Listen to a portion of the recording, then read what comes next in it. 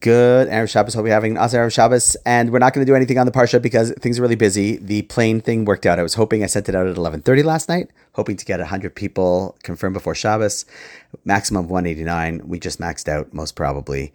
And haven't left the seat. Just turned into a little travel agency. But the Jewish people are awesome. And it's going to be great. And by the way, I realized that all 189 people are going to be flying on this flight to Washington. Unless please God Mashiach comes first and it's rerouted to Israel. They're all my family. They're all brothers and sisters. That's what this whole message is about. We got to remember the Jewish people are brothers and sisters.